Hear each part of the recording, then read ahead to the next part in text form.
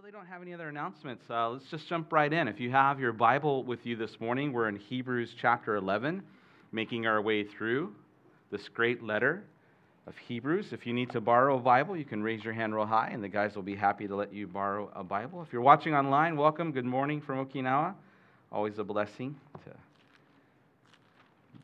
Grateful for modern technology.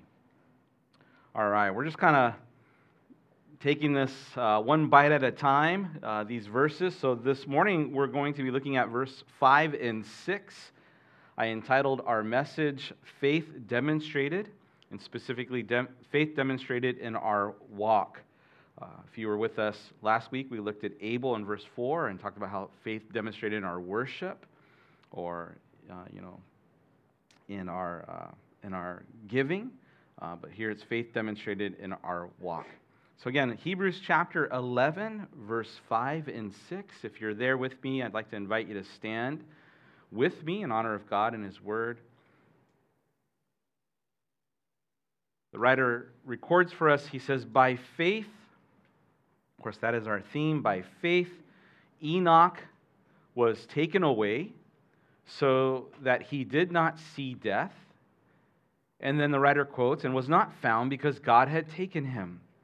For before he was taken, he had this testimony that he pleased God. And then here's a commentary, a very important verse, verse 6. But without faith, it is impossible to please him. It's impossible to please God without faith. For he who comes to God must believe that he is, and God is a rewarder of those who diligently seek him. All right, we'll pause there and let's pray. Father, thank you so much for the blessing that we can gather here. Lord, I'm grateful for everybody that's here this morning and ask that you might bless them. Lord, that you might grant us ears to hear what your Spirit would say. Lord, that you'd help us to wake up just a little bit more, that we could receive the fullness of all that you want to reveal. And Lord, we trust that even through what is shared and what we read, that Holy Spirit, there are other things that you will bring to our mind and to our hearts. And Lord, I suppose more than anything else, then when we leave here, help us to walk in obedience.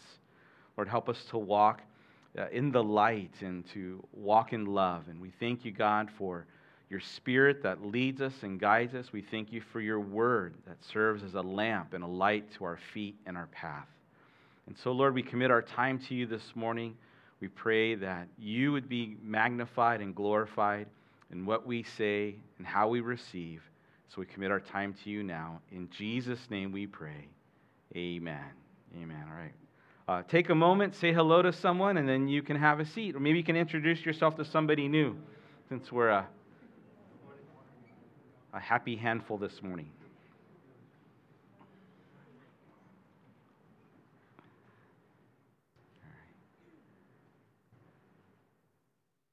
So the other day I'd come into the office, and from time to time there'll be people who will sneak into my office and leave a gift or a goodie or something, and very grateful for that.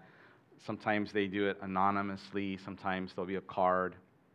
And so the other day I came into my office, and there was a small box on my desk, and so I was excited when I saw it. I thought, oh, praise the Lord, someone so kindly left me a gift. And I just kind of wonder what it would be. So I'm thinking, it's maybe cookies, maybe it's cupcakes, maybe it's coffee, maybe it's keys to a new car, Well, when I got there, the box had already been opened, so naturally for me, I thought, oh, my crazy kids, my boys, they already got into it, there's going to be half-eaten stuff in there. And but when I looked in, it wasn't cookies and it wasn't cupcakes. It wasn't keys to a new car. It was cards. It was baseball cards, all in these little plastic containers, and they were just kind of randomly thrown in there. And I thought, oh, that's interesting. Someone gave me a box of baseball cards. I'm not a baseball card collector, but I thought, I can start. And so I started kind of digging through there, and then I saw another note, and I realized, this isn't for me. This is for somebody else in the office. And I thought, what a nerd, Anyways, but I was surprised to see the cards, and then I was like, I didn't know that person still collected cards and traded baseball cards, and so I ended up giving the box over to who it belonged to, and it so happened, it was interesting because then soon after that I came across this article, a news article about baseball cards and how this year has been a great year for baseball cards. And if you're in the baseball card world, maybe you already know this, but back in January of this year, a world record was broken. The most money ever paid for one single baseball card was paid back in January. A guy paid $5.2 million for a 1957 Mickey Mantle card. $5.2 million. And so world record was set back in January. Well, it happened that then this past August, that record was broken. Someone else paid $6.6 million for a Honus Wagner card. You guys know who Honus Wagner is? I didn't know who Honus Wagner is. I don't know who that guy is. But $6.6 million for one baseball card. So I went back to that box and I started digging through to find it. It made me curious. I actually found out there are Japanese baseball cards too, and in fact, they're starting to gain popularity and value. So I've been spending a lot of my time over at Manga Soko. Listen, if there were Bible trading cards of heroes of the faith, the individuals that we read about in chapter 11 would be part of a valuable collection. And some of them are better known, like Mickey Mantle, and others are lesser known, like Honus Wagner. But all of them, God has captured a snapshot of the story of their faith. There's some stats, if you will, that God gives us. Their testimony serves as a source of encouragement and example of faith. And so the writer has captured these things and provided these little snippets of the testimony of different people. And so today, we're going to consider the story of a lesser-known guy. He is also in the Hall of Faith. He has a valuable story. He has an amazing testimony. And so this morning, we're going to consider his testimony and what the author's commentary is on it. And of course, for us, then, how does that apply and how does that work for us as we follow the Lord today? So I draw your attention back to verse 5. We read, "By faith Enoch was taken away." So by faith. We begin once again that phrase. We mentioned last week that this chapter mainly consists of Old Testament examples of real people who followed God as best they could. They trusted God as best they could by faith. And some of the examples will narrow in on a particular event recorded for us, again in the Old Testament. And we noted together that the point that the writer is making in the overall, why is he bringing these guys up? Why is he talking about these men and women? He wants to make the point to the original audience that living by faith is not a new concept. That even though they have come out of Judaism and now are following Jesus by faith, to follow the Lord by faith is not something new.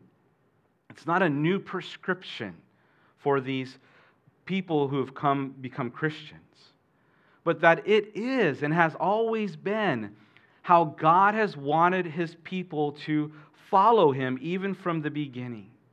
And you remember that he quotes from the Old Testament that the just shall live by faith. And he's making the point that the object then of faith has always been God. The object of our faith has always been, or to be, maybe I should say it that way, to be where we trust God and we trust God at his word. Right? That we are trusting the promises of God. And the promises of God, it so happens they converge or they culminate upon the promise of a Savior, upon Jesus Christ who's promised to come. And so now we still then follow the Lord by faith as we follow Christ by faith. The Old Testament folks, remember, they looked forward to the fulfillment of God's promise. They looked forward by faith to the Messiah. They trusted God in their life today as they looked forward to the future. Now, likewise, although it's a little different from our perspective, we're still called to live by faith as we trust the Lord, but we look back upon that event of the cross and His birth by faith. And yet we're still called to live by faith. And we talked before, and I'll just restate our statement, that it's faith then in God that sustains us and sustained us in our yesterdays, our today, and our tomorrows. It's by faith that we're called to follow Jesus in our lives today. Now, the question, though, was, what does that look like? What does following Jesus by faith look like? And here, these are the examples that the writer provides. They become, he defined faith for us. Now he's going to demonstrate that faith. Here are some examples that we can look at, that we can follow. Real people who had real problems, and yet they followed the Lord and they trusted the Lord. And so can we. And so it's Enoch this time. He becomes an example for us of following the Lord in our everyday life, of daily living. Now we read something interesting that says, by faith, Enoch was taken away so that he did not see death. And then we're told, and he was not found because God had taken him. So the writer quotes from Genesis, his commentary. Now, Enoch is a person in the Bible that we don't read so much about. He doesn't have a lot of ink about his life. There's a few short passages about Enoch. One is, we first meet him back in Genesis chapter 5, verses 21 through 24. And in Genesis chapter 5, we find out that he is the seventh in generation from Adam, that he lived a faithful life, and it just gives us a basic description, mostly focusing on just that he was a dad, that he had sons and daughters, and that he lived for 300 plus years, and that for 300 years he walked with the Lord. Now, we also read about him in the book of Jude. And the book of Jude is just one chapter. There's no chapters, and so technically just chapter 1, verses 14 and 15, Jude writes how Enoch was a preacher of righteousness, and that he declared a prophecy of an impending return and judgment. And so in Jude verse 14 and 15, it gives us some insight as to what Enoch believed and what he declared. But it's in Genesis chapter 5 that we read just this. Actually, let's turn there. We have some time. If your Bibles, turn to the first book of the Bible. It's Genesis chapter 5.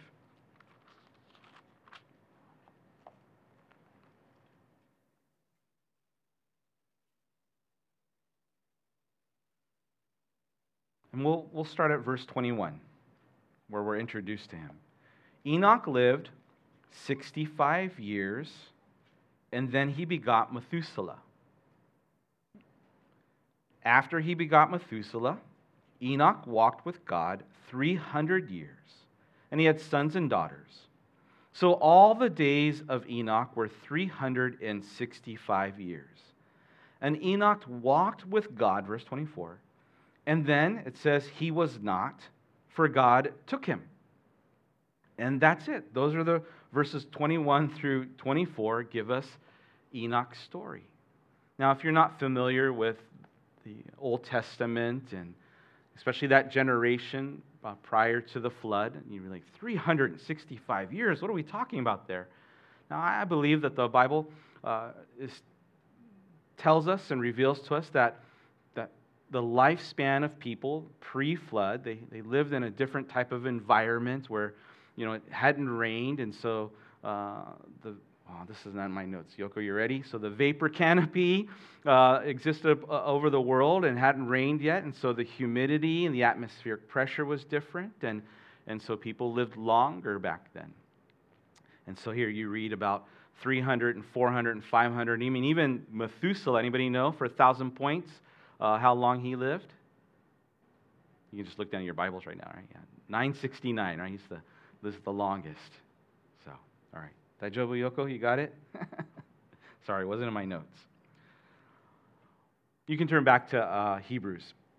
So Genesis 5 tells us that Enoch walked with God. Now, the scriptures have different word pictures that it uses to describe our relationship with God and how we are called to live our Christian life, or just even how we live our Christian life. And there's a lot of different ones, and they're all appropriate. Describe really a dynamic of our Christian life. One of the terms that's used is it's described like a battle. Right? We are in a spiritual battlefield. Right? We're fighting against spiritual enemies. Paul uses this image describing to Timothy how we are like good soldiers. No offense to Marines or airmen or sailors, but we're like soldiers. We're called to be good soldiers, and we fight this good warfare and this good fight of the faith. Our walk is described, our Christian life is described sometimes in agricultural terms, both as we as a farmer to be patient and to till the ground of our life, and also describing us like a plant, that we are called to be the branches, and Jesus is the true vine, and we're called to abide in Him, and if we do that, we'll bear much fruit in our life. And sometimes the Lord prunes us and cares for us in that way. And so our Christian life is described like farming. Sometimes it's described in athletic terms. The writer Hebrews will use the imagery of running a race, like a marathon, and so sometimes it's described like that. We're running to win a prize. Sometimes it's described like wrestling. We wrestle not against flesh and blood. Those imageries are mixed together, spiritual battle and athletics. How we run to, some win an earthly crown, but we run for an imperishable crown. And so there's all these great descriptors that describe our Christian life, and one that's used often is a walk. That our Christian life is described as our Christian walk, and sometimes people might ask you, how's your walk with the Lord going? Lately I have been trying to be better at taking walks. And I have the blessing that right across where we live in our apartment, there's a small park there. And so I've been trying to go out in the morning if I can, or evenings, and just take a walk around the park. My wife, Christy, doesn't like to go with me because she says the route that I take is too boring for her. Because for me, I usually just walk around the park just, multiple times in a big circle. And she's a girl of adventure. She wants to go journey somewhere and see things. And so for me, it's just, I'm going in a loop round and round and round. The Bible uses a variety of these word pictures to describe our Christian faith. And again, as I mentioned, some of them are exciting. Spiritual warfare and a race, sowing and reaping. And all of those descriptors, while they're exciting, but they also they speak to something. They speak to patience. They speak to perseverance. They speak to partnerships. And so it can be exciting. It can be invigorating. The Christian life can also be exhausting. But also, I think there's an element where, as it's described as a walk, it also speaks to routine. It can speak to mundane. It can speak to, seemingly boring at times. It can speak to the idea of, it's just Groundhog's Day. It's just round and round we go. Like the dishes, they're always there. Like laundry, it's always there. Like work on Monday morning, it's just always there. We're just, kind of living this cyclic life. When we read about Enoch's life and the commentary that we read about his life, we wouldn't necessarily say, wow, that's really exciting. Like, let's do a whole Bible series on the life of Enoch. Like, what would that flannel graph look like? What would the movie look like? What would the play of Enoch's life look like? He didn't slay any giant with a sling and a stone. There is no fiery chariot from heaven that comes down that he steps into and takes him away. There's no miracles. There's no raising of the dead. There's no amazing stories. There's no wow, look at that, look what he did. When we read about Enoch's life, it is seemingly boring. It's just a commentary that he walked with God for 300 years. It's a steadfast, constant life. We read that he raised a family. He had sons and he had daughters. He started seemingly, right, just in proportion of his life, we'd say, a little bit later at 65. And then we read that one day he was, and then one day he wasn't. That he himself didn't do anything spectacular or miraculous, but something of a miracle happened to him.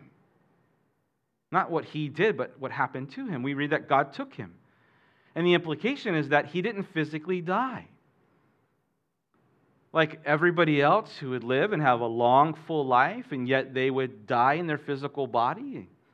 And yet for Enoch, we read that he didn't die. The implication is that one day he gets up, and then all of a sudden he's just gone. That for him, he got to, if you will, bypass physical death and move directly into the presence of the Lord. Now, the Bible says that all of that's marked by faith. Verse 5, by faith Enoch was taken away, so he did not see death. Now, what's interesting to me is the phrasing of that. What happened by faith? Was it that somehow he knew that he was going to one day get this special ticket that allowed him to skip dying? That he knew that, and so he's just waiting for that day that, you know what's going to happen, and I'm not going to die. You know, there's some people and scientists in the world today that are seriously interested in learning how to skip death, learning how to delay death, learning how to bypass, looking at the genetics, and is there a way to do something that can make us live longer or forever? And so the cosmetic industry, the health industry, right? It's a multi-billion-dollar industry with the aim of trying to develop or find or make products that will slow our aging process. You know, there are places where you can have your body cryogenically frozen in these tubes to preserve your body with the hope that someday in the future, there will be a technology that will exist that can then thaw out your dead body and reanimate you, and then you can come back to life. And I found out that the low end is $28,000, up to $200,000. That's quite the spread, right? I wonder what the difference is. Like, you're just kind of put in somebody's backyard. Like, what does $28,000 buy you cryogenically versus $200,000? Yeah. And either way, you're just a human popsicle in a tube.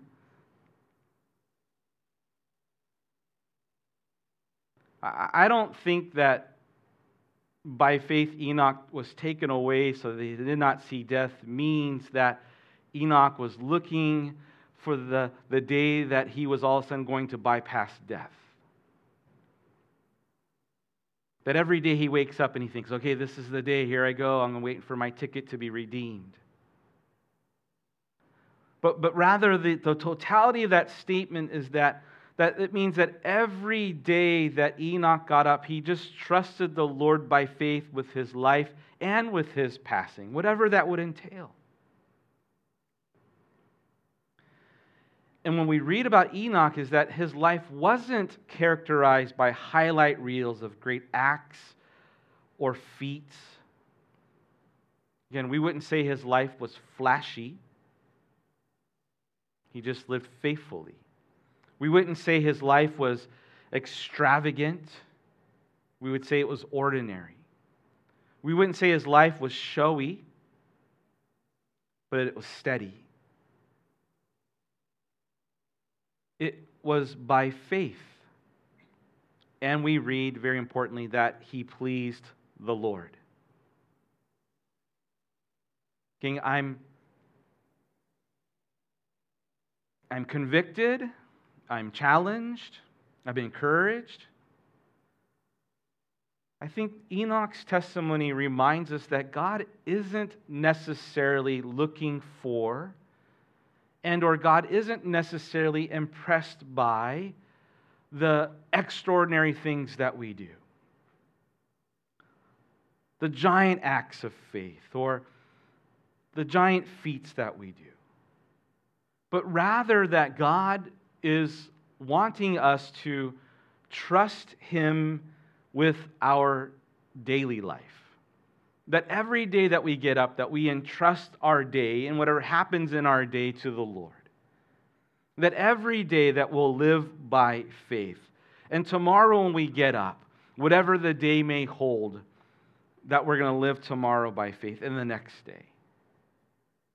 That Enoch's testimony reminds us that we can cultivate, and we should cultivate, a daily walk, a daily relationship where we're walking with the Lord, we're in communion with the Lord, and we're living by faith.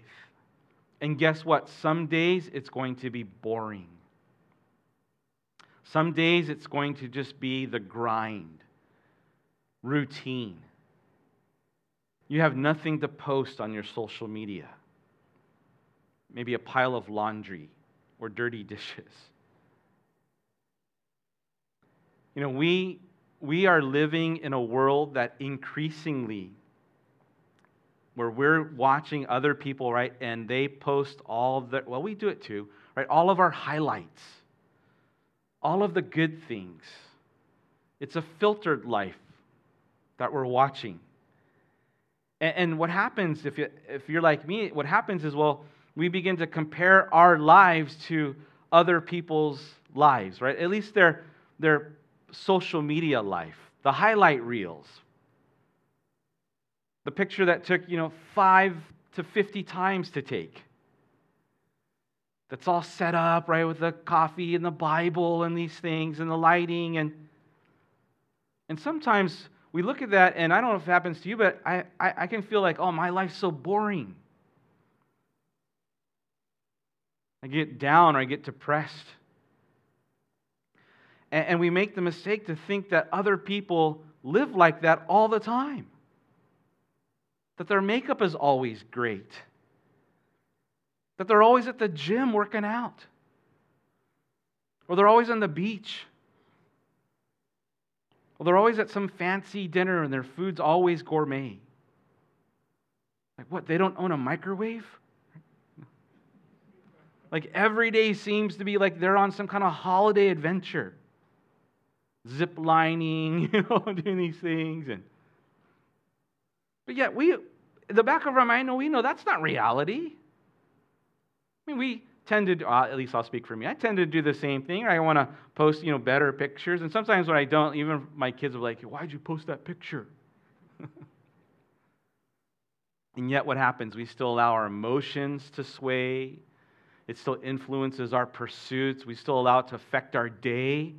We get all bummed out. We get all jealous. And yet, if Enoch was here, he'd stand up and he'd say, I just live my life every day faithfully. Every day that I got up for 365 plus years. And I just said, Lord, here's my day. Do what you want with it. And he lived his life. He raised a family. And he just did what God called him to do. And the implication is he did so faithfully. And he did so consistently. And he did so steadily. We can infer as well, he's not a perfect person. He probably had bad days. He fell into sin. He had to get up and confess to the Lord like we all do. 365 years, for us, I think it's just a reminder, 365 days. Like every day we can get up and we just follow the Lord. It's not flashy. It's not exciting. But can we live a life of faith just in our daily grind? The answer is yes. That God wants us to.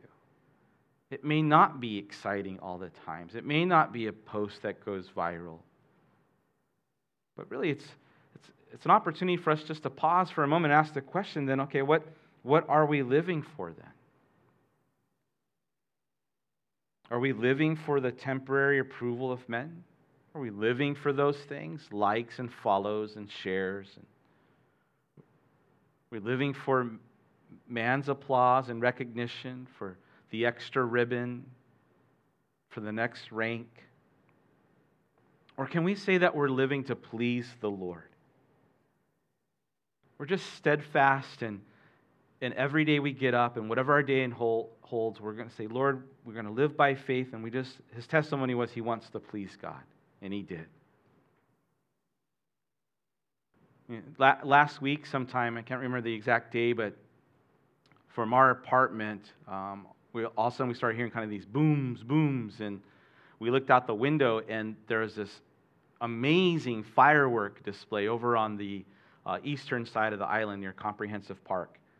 And so we could see it from our place. It was a little out in the distance, but it was a clear night. If some of you guys saw it, it was really pretty. It's probably one of the best fireworks shows I think I've ever seen, or we've seen in a very long time. And it lasted long, like 10 minutes plus. And so me and Chrissy were just standing there watching, and it was really pretty. And it wasn't just regular, kind of the sparklies, and it was big, it was loud, it was colorful. It was a pretty spectacular show. I wish, we could have been a little closer, because I imagine if you were nearby, it would have been amazing to see. So 10 plus minutes, and as quickly as it started, it was gone. There was a little bit of the smoke, kind of the fireworks smoke and haze. It faded away, and then the show was over. And then we went back to, eating our yogurt, whatever we were doing that night. This past week, I was in a place called Okutama. And it's located east of Tokyo. It's kind of out in the mountains. It's a really pretty place. And so I wanted to be faithful to do my walks. So on the evenings, I went out for a walk, and because it's in the mountains, there's not a lot of light pollution. And so I found myself walking down the road a bit and try to get away from some of the lights. And one of the evenings, it was a pretty clear night, and it was really pretty. And so I just stood there for a bit and looked up, and you could see, just the stars in the sky. I mean, all of the major ones that make up the constellations, but even all the smaller ones. You've been in a place where there's not light pollution. You look up at the night sky, and it's just, it's almost like in a movie, like, just incredible. It's so beautiful, and just, all of the stars filling the sky. The Bible proclaims how the heavens declare the glory of God. Some people think in order to make an impact in this life, or to impress others, and even for God, that as though we have to live our life in faith to God, is that we have to be like the fireworks, loud and showy and sparkly, grab people's attention. Now, God uses those kind of things from time to time, and God will do amazing things in our life from time to time, and I think following the Lord is exciting, but not always. But God doesn't want us to be like the fireworks. Loud bang, a lot of noise, bright light, and then we're gone. But rather, God wants us to be like the stars. That we live in such a way that we shine as lights in this world that are just constant, consistent. Not showy, not flashy, and certainly not flashy that fades. But just faithfully following, steadily following, consistently and constantly following. 2 Corinthians 5:9 says that we're to make it our aim to please the Lord. And again, we'll get there soon. That's the testimony that Enoch had, that he lived. God took him all of a sudden he was and he wasn't, and then God took him away, and then it says, but he had this testimony that he pleased the Lord.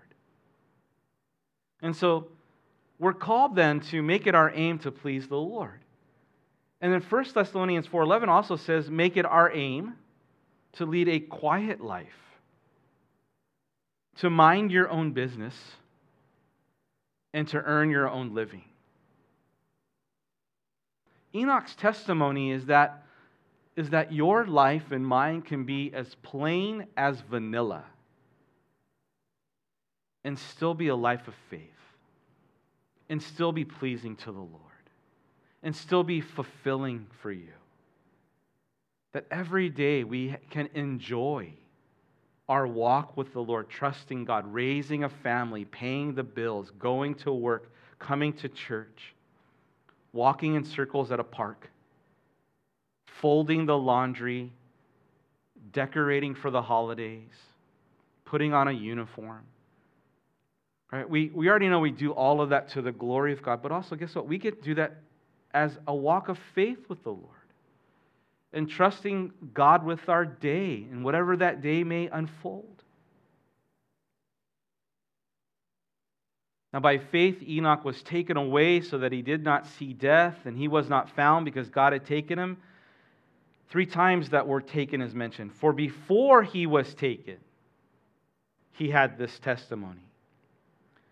Now, some people believe that Enoch was taken by God as a prophetic picture of what's called the rapture, where before judgment fell on earth in Noah's day, that God took Enoch away. And if you look at the lifespan of the people that were around him, his own dad and his own son, it's relatively shorter than the rest. Again, that he didn't die a physical death, but nonetheless, he didn't remain physically on earth, that he somehow was just removed. He was and he wasn't. He was there one day, and then the next day he's gone.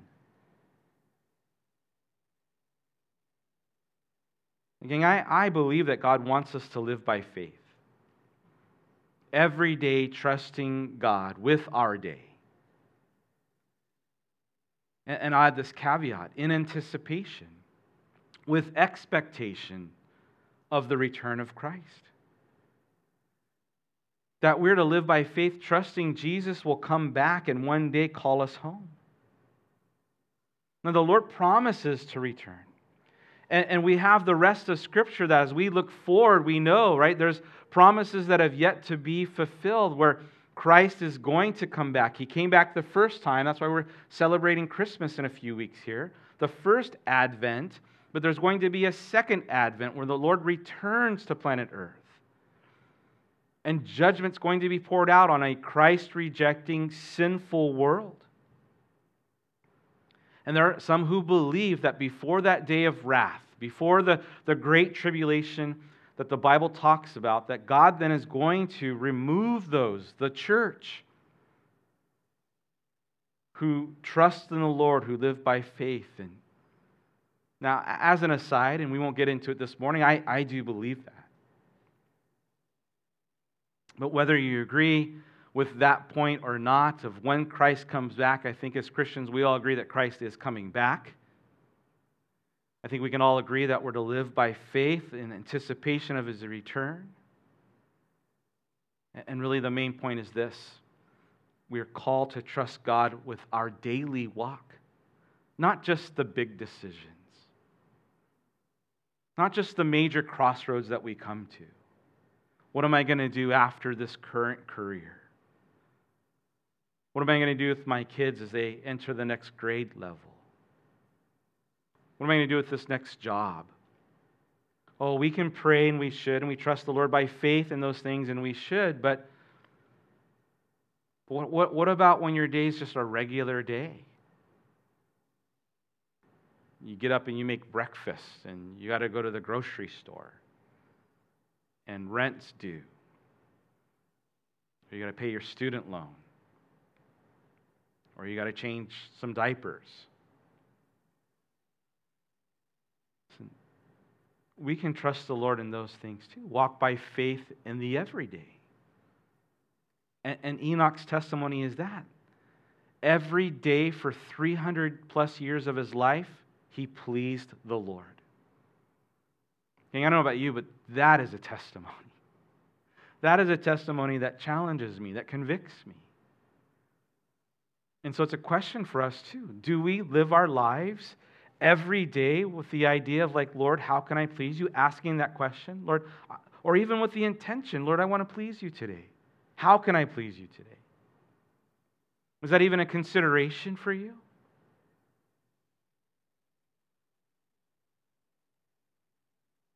We're challenged by this. I think the idea is that we should be asking ourselves this question. Lord, does this please you? That where I'm going to go and what I'm going to do, my actions or even my reactions, something happened and how I'm going to respond to that? Lord, does my response please you? Will this honor you, Lord? I'm upset by this. I'm disappointed in this. I'm angered by this. Is my response pleasing to you, Lord? The attitude that I'm carrying today? The posture of my heart? The meditations of my mind and the words on my mouth, are they pleasing to you, Lord? How about our decisions? Your private decisions, your public decisions? What you watch or what you click onto? The things that you entertain yourself with? Are we pleasing the Lord? The words to my wife and my family, and the words to others? Lord, does this please you? It's a good question for us. Be encouraged today to know that even in your daily routines of life, you and I, we can live by faith.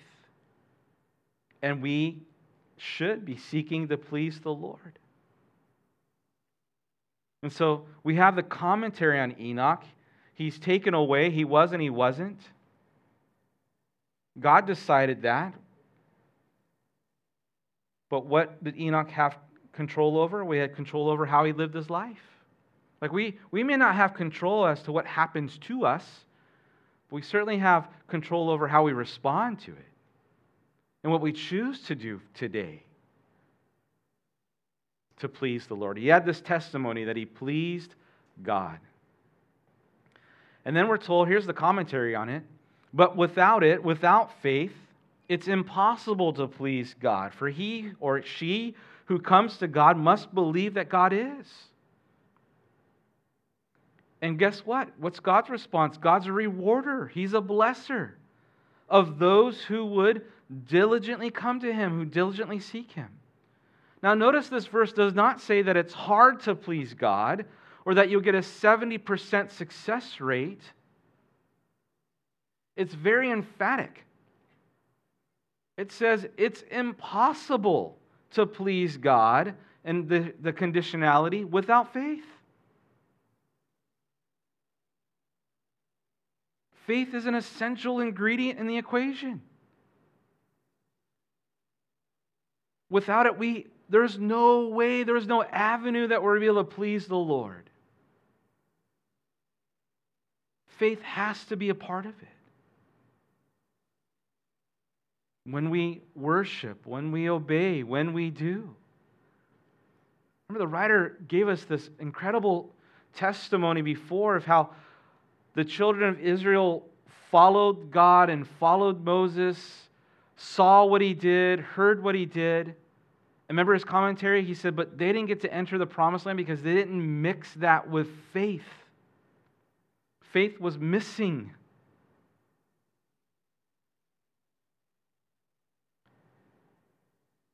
King, it is then for us to believe and to live by God's word even when it seems counterintuitive, even when it's absolutely countercultural. And as Proverbs reminds us, to not lean upon our own understanding, but in all of our ways to acknowledge the Lord, and God will make our path straight. I pray for my own heart first, but I pray that it's a consideration that we have, that we would want to please the Lord. I would hope that if you name the name of Jesus Christ this morning, that that's part of what you desire to do, that you would say, Lord, I want to live a life that pleases you. I want my actions to be pleasing to you, to honor you. And if that is the case here, gang, look, it tells us how we're to do that. To trust Him and trust His Word. I would venture to say that many of us, if not most of us, we don't like to be second-guessed or questioned in those things that we are sure of, or that we would tell someone, no, I know this thing, that this is a certainty in my life. And then when someone challenges that, or they question that, that's something that would bother you, or that would make you upset, or you'd want to defend.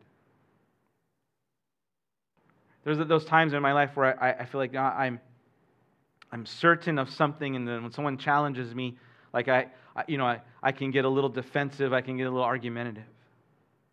If I'm not 100% and they ask, well, are you sure about that? I'm like, maybe it could be, maybe it is this way, maybe it's that way, maybe it is this thing, I'm not sure. And so I'm okay if I'm not 100%. But if it's something in my life where I'm certain of, it's a fact, it's a decision I've made, it's a direction I'm going, it's somewhere I'm sure of, and someone then questions that, again, I can get a little irritated. Usually it comes just from my own family and my boys. And I'll just tell them, listen, I know where I'm going. I know most times I don't, but I know how to get to Blue Seal, or I got it memorized. I got it tattooed right here, I'll tell them, listen, it's going to be okay. And I'll usually use this phrase, just trust me. I know what I'm doing. I know how to get there.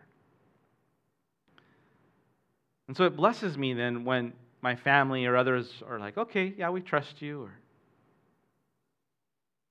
we believe you know what's up.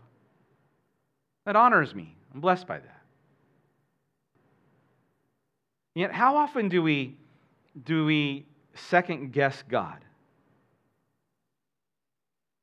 All of a sudden, your life or something happens, and we begin to be like, Lord, are you sure you know what you're doing? Are you sure that this is where you have called me to be? Right? We can easily begin to question the goodness of God, or the direction of God, or the purposes of God. Sometimes we do that not in terms of how we question the Lord, but we just do it in our actions. That instead of going to God in prayer or opening His Word for wisdom or counsel that we need, we're just simply searching Google, or we're reading about it on a blog, or we're asking friends, and all the while we haven't prayed about it. We haven't opened Scripture. We haven't asked a godly mentor, hey, I'm considering these things. What do you think the Lord would think about it? It's another form of second-guessing God. Or maybe we already know what God's Word says about it, but yet we still don't do it. And sometimes there's this tendency in us to go and try to validate, right? We're looking for confirmation bias. To validate, I already want to do this. I know that that's probably not what God wants me to do. So let me go find people that will say, it's okay. You can do that. There is grace.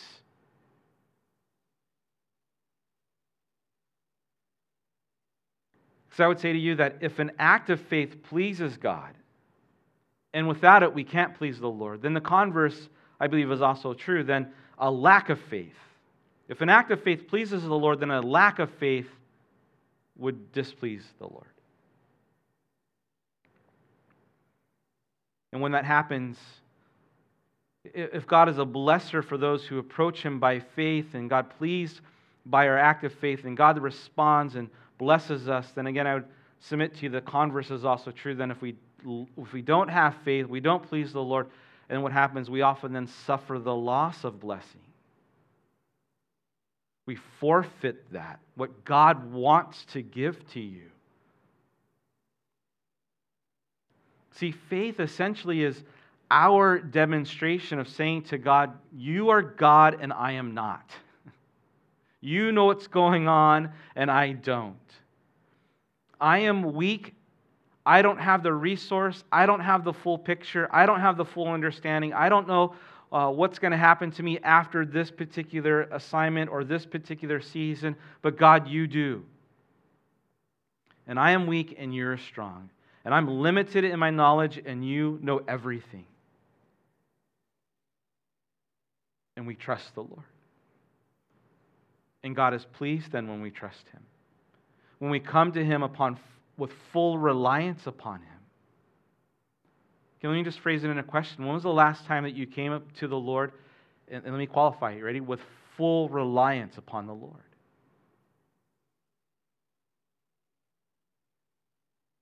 So the rest of that verse says that God is a rewarder of those who diligently seek Him. And so note with me, there are two parts to this statement. First, that God is a rewarder. Now, I don't know when you think about God if you typically think of God in that way, as one who rewards us. But understand this, church family, God wants to bless you. God wants to bless you. God wants to bless, if you're married, God wants to bless your marriage. If anybody is for your marriage, understand that God is for your marriage. God wants to bless your family. You may be having hard times and challenges, but understand God wants to bless your family. If you're single in this season, and there's things that you're, struggling with as well, understand God wants to bless your season of singleness. That God wants good things for you. And God wants good things for your career, for your schooling. The Bible says in 1 Corinthians 2:9 that our eye hasn't seen and our ear hasn't heard, that we haven't even thought of, it hasn't even entered into your heart, all that God has prepared for you, all that God wants to bless you for those who love the Lord, for those who know God. And so part of this trusting God by faith includes then the idea that we're then to trust God's blessings. We're to look for them, anticipate them, to count our blessings.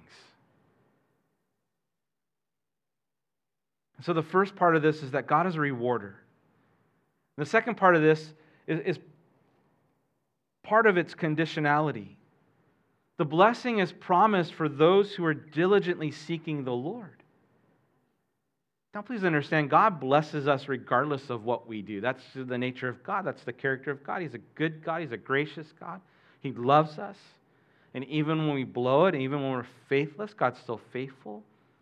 Grace is the great trump card that transcends all of our stupidity. And even when we mess up, God's still good. In fact, God's grace and goodness abounds on this world, even though it's dark and evil, and even though people don't realize it and they reject the Lord. The fact that it's raining today, the Bible says that God causes the sun to rise on the evil and the good, that God causes the rain to fall on the just and the unjust. So sometimes people call that God's common grace, grace to all of us. It's a blessing for all of us. However, verse 6 tells us very specifically there is a blessing, a reward promised to those who diligently seek after the Lord. It's reserved for those who intentionally and purposely seek God. And so, again, it's a question. Are we doing that? Are we purposely seeking the Lord? Are we diligently seeking after the Lord? See, there's a great joy, there's a great contentment, there's a great fulfillment that can be found. And God's math is crazy, right? In this sense, that God doesn't just add, He multiplies exponentially. And so when we increasingly trust the Lord in the arenas of our life, God increasingly blesses us. Now, this can be hard for some of us. Because if you are like me, to trust the Lord means then we have to let go of control of a situation. Or stop playing the mental chess game. Or stop making all of the plans. We have to forfeit some of that, or at least the perceived control. Now, I like control. I like being in control. I like to know what's going on, and even not only like to know what's going on, but I like to dictate what's going on. I like to decide what's going on. I like to have a voice in that. And even if I don't have the remote control TV at my house when we're watching things, if my kids do, then I'll just tell them, change the channel, or turn it up, or turn on the subtitles for me. That's my new thing now. So even if I don't have the remote control, I still have control of the person who has it. And so the idea then to seek the Lord implies the idea of trusting God with control. And that includes then trusting God with the process and the outcome. Both parts. Trusting God with the process and the outcome. Because the Bible reminds us, right? Because God's ways are not our ways. His ways are much higher than our ways. His processes are not necessarily the ones that we would have chosen for ourselves. And yet, God's ways are always best. Will we agree with that?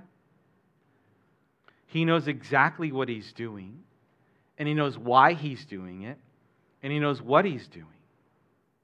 And the Bible reminds us that not only are His ways not our ways, they're higher than our ways, and His thoughts are higher than our thoughts, but the prophet Jeremiah reminds us that His plans and His purposes for us are good. We can trust the intentionality of God, the purposes of God. Even if we don't understand what the process is, or how the process is going to be, or what the outcome is going to be, God promises that His ways and His purposes will always be for our good, to give us a future and a hope. And so, gang, Enoch stands before us to say, listen, your life can be as plain as vanilla and still please God. It may not be flashy and exciting and be something, you're posting and, where everyone's like, wow, look at that. It can be seemingly boring, and yet at the same time, it can still be fulfilling and a life of contentment. And still purpose, as we purpose to please the Lord and walk by faith every single day, however many days that may be, trusting that God, with the process and the outcome.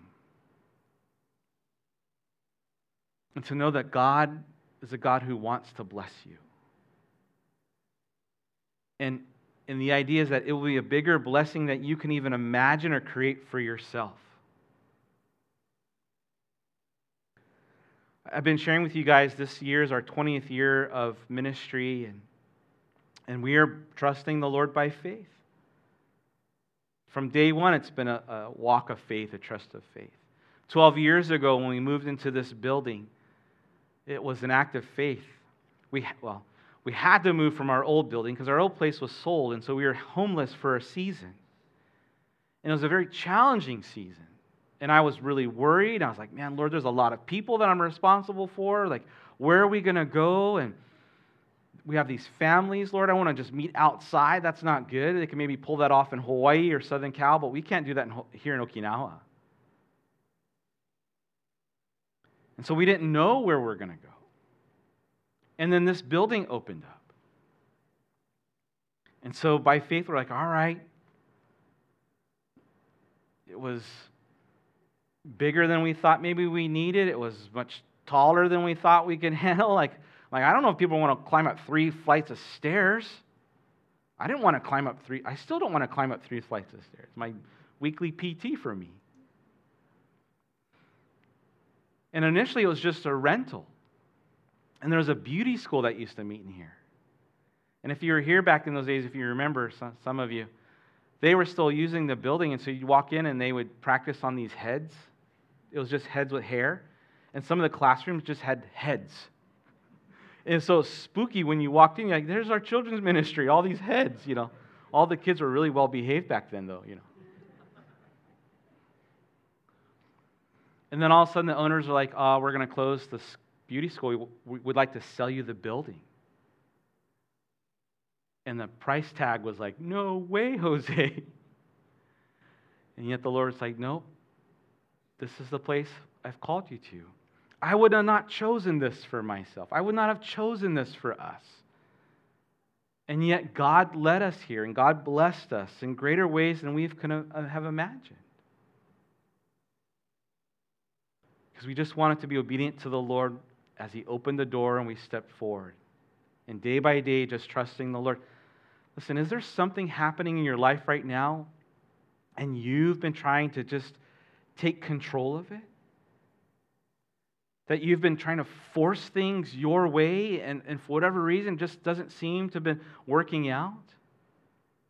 Or you're trying to be the determiner of the outcome, manipulating the process with, hopefully that you can determine the outcome? Maybe, perhaps the Lord would have you to entrust the process and the results to Him. To redirect all of that energy that you've been investing in, pushing, and trying to, create something, and take that energy invested in prayer, of seeking the Lord diligently, because maybe the result is going to be better than you can engineer yourself. That there is a blessing that God has for you, greater than one that you can construct. And so Enoch reminds us of this. And verse 6 is the commentary of that. Faith in God, it's a sustaining thing. It sustained us yesterday, today, it'll sustain us tomorrow. And it may not be exciting things. It may just be mundane things. But God wants us to walk with Him every day. And we can trust Him every day with the aim of, Lord, how can I please You today? The words of my mouth, the meditations of my heart, my actions and my reactions, Lord, how can I please You? And to know that when we do that, listen, God wants to bless you. God wants to work in your marriage and your family and your season of singleness. God wants to work in your career. And we can look then for His blessings. We can, by faith, even anticipate and expect then those blessings. As we trust the Lord with the process and with the outcome. Amen? Amen. Father, thank You so much for the testimony of Enoch. For 365 years plus, he walked with You. And his testimony was he pleased You. Lord, what a great testimony. God, I pray for all of us. May that be our testimony.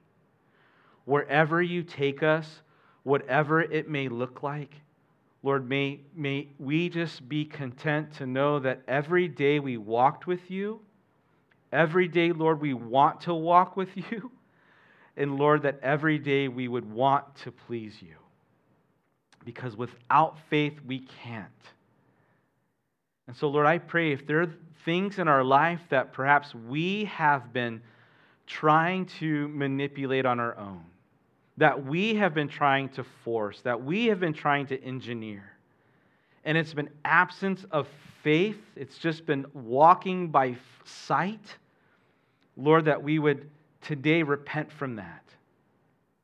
Whatever it may be, God, our future spouse, a future family, a future assignment.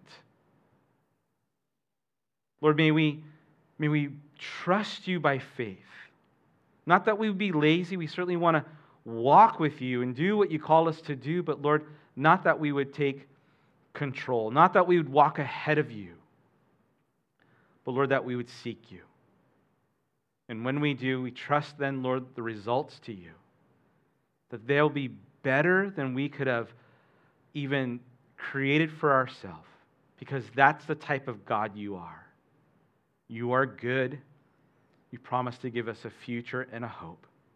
And so, Lord, may we trust you with today and tomorrow and every day.